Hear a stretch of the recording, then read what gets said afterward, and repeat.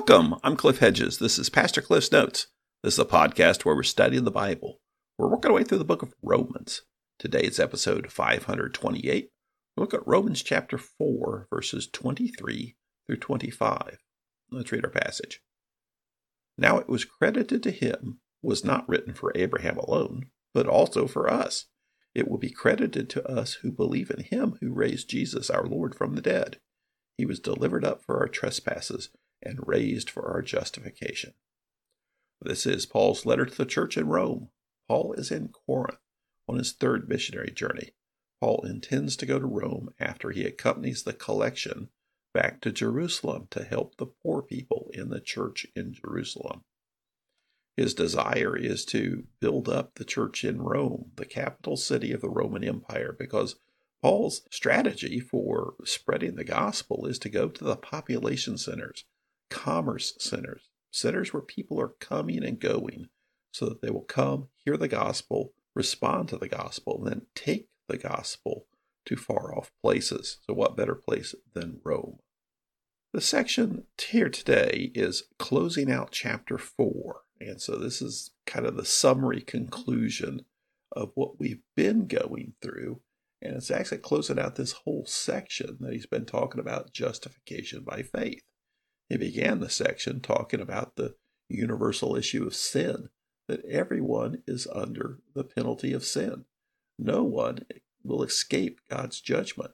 And he made a big point about the Jews, that the Jews are not in the special category, that they will not be judged. Everyone will be judged. So everyone's in the same condition of sinner.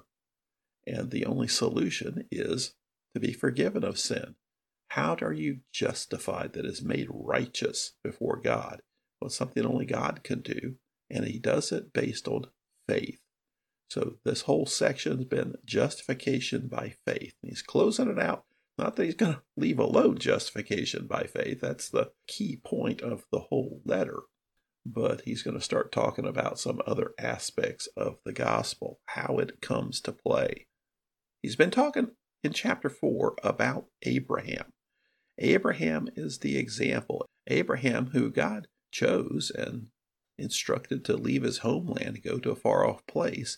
And God made a promise to Abraham that he would give him many descendants, that he would occupy the land, and that all people would be blessed through his descendants.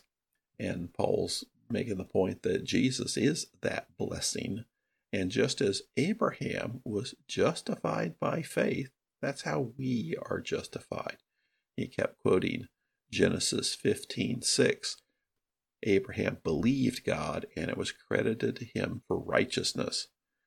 And so he picks up here in verse 23. He says, now it was credited to him was not written for Abraham alone, but also for us. So being written, that occurred, of course, after the fact with Abraham. But the whole point here was this whole concept of believing God and being credited for righteousness. That's not just Abraham. That is still the way to be justified, and that is for us. And the fact that it was captured in the Bible and recorded is for us. So it was credited to him. Well, that's the same way it occurs with us. We believe God, and it is credited to us for righteousness. That's how we are justified, by believing God through faith. Now, second part of verse 24, it will be credited to us who believe in him who raised Jesus our Lord from the dead. That's a little different the way Paul normally talks. Normally, Paul talks about believing in Jesus Christ. Here he talks about believing God. Is there a difference? Well, not really. And the point he's making here is the linkage to Abraham. Did Abraham believe in Jesus Christ? No. Abraham had no clue. He knew there would be some kind of blessing. How it would play out, he had no idea about that. But we believe the same God that Abraham believed. And what did Abraham believe? Well, he believed in a God who resurrects, that is, brings life to what is thought to be dead. There it was specifically dealing with the biology of having children. In Abraham and Sarah's eyes, their reproducing aspects were dead. They were well past childbearing age. And it would be impossible for someone of their age to have a baby. And what was necessary for that to happen was bringing life into what was thought to be dead. So that aspect, believing in resurrection.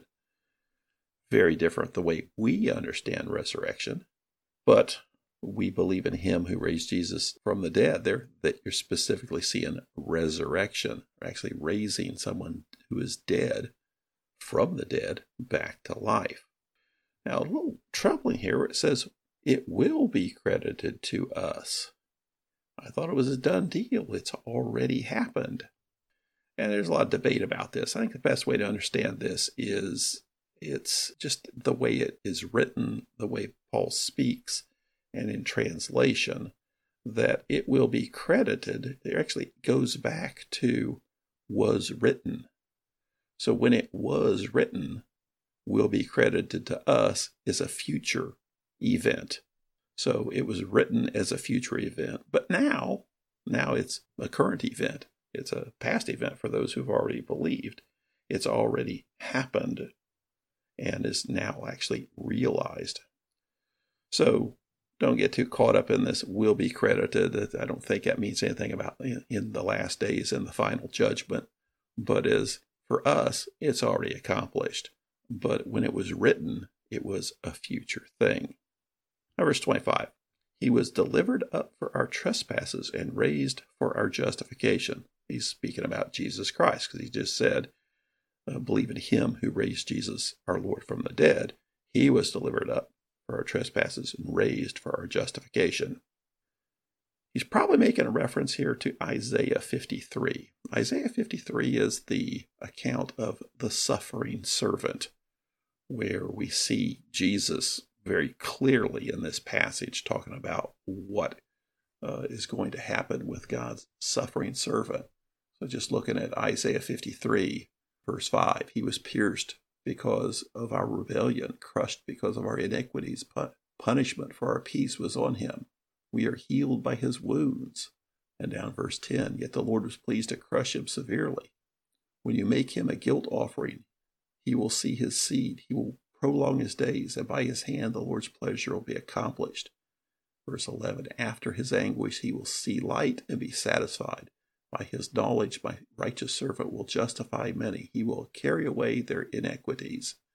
So you see there the whole idea of, well, you read the whole thing and the picture of death on a cross, and all those events are very clear. But the idea of carrying their iniquities, justifying many. That's the idea here of delivered up for our trespasses and raised for our justification. Again, if you look at the details of this, you may say, wait a minute, raised for our justification. We're justified by faith. And is that accomplished by the resurrection of Jesus? I thought it was the death of Jesus that accomplished our salvation.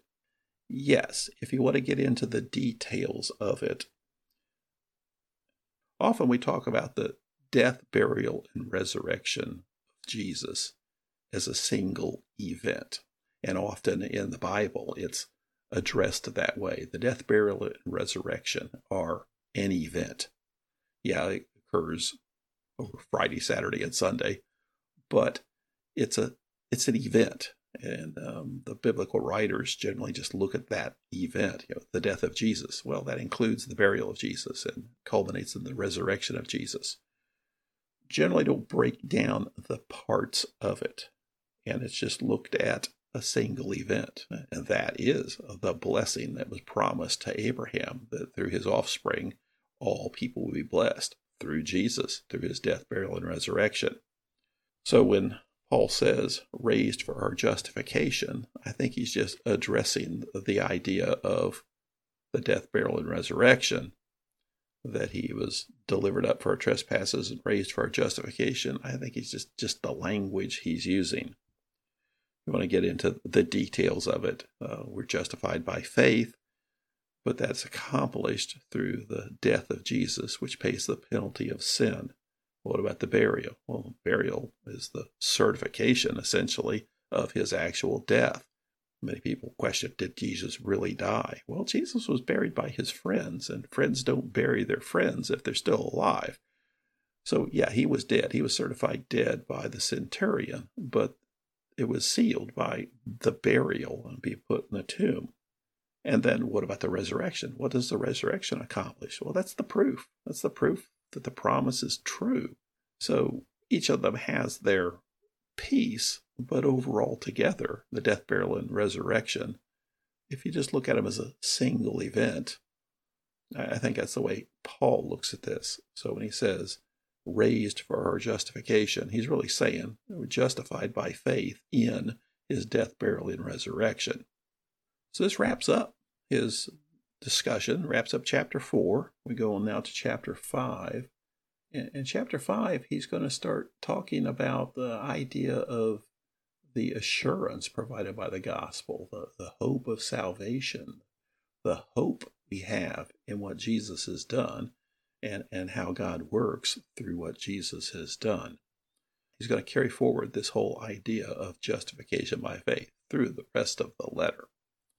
Thanks for joining me. Join me again next time as we continue working through Romans.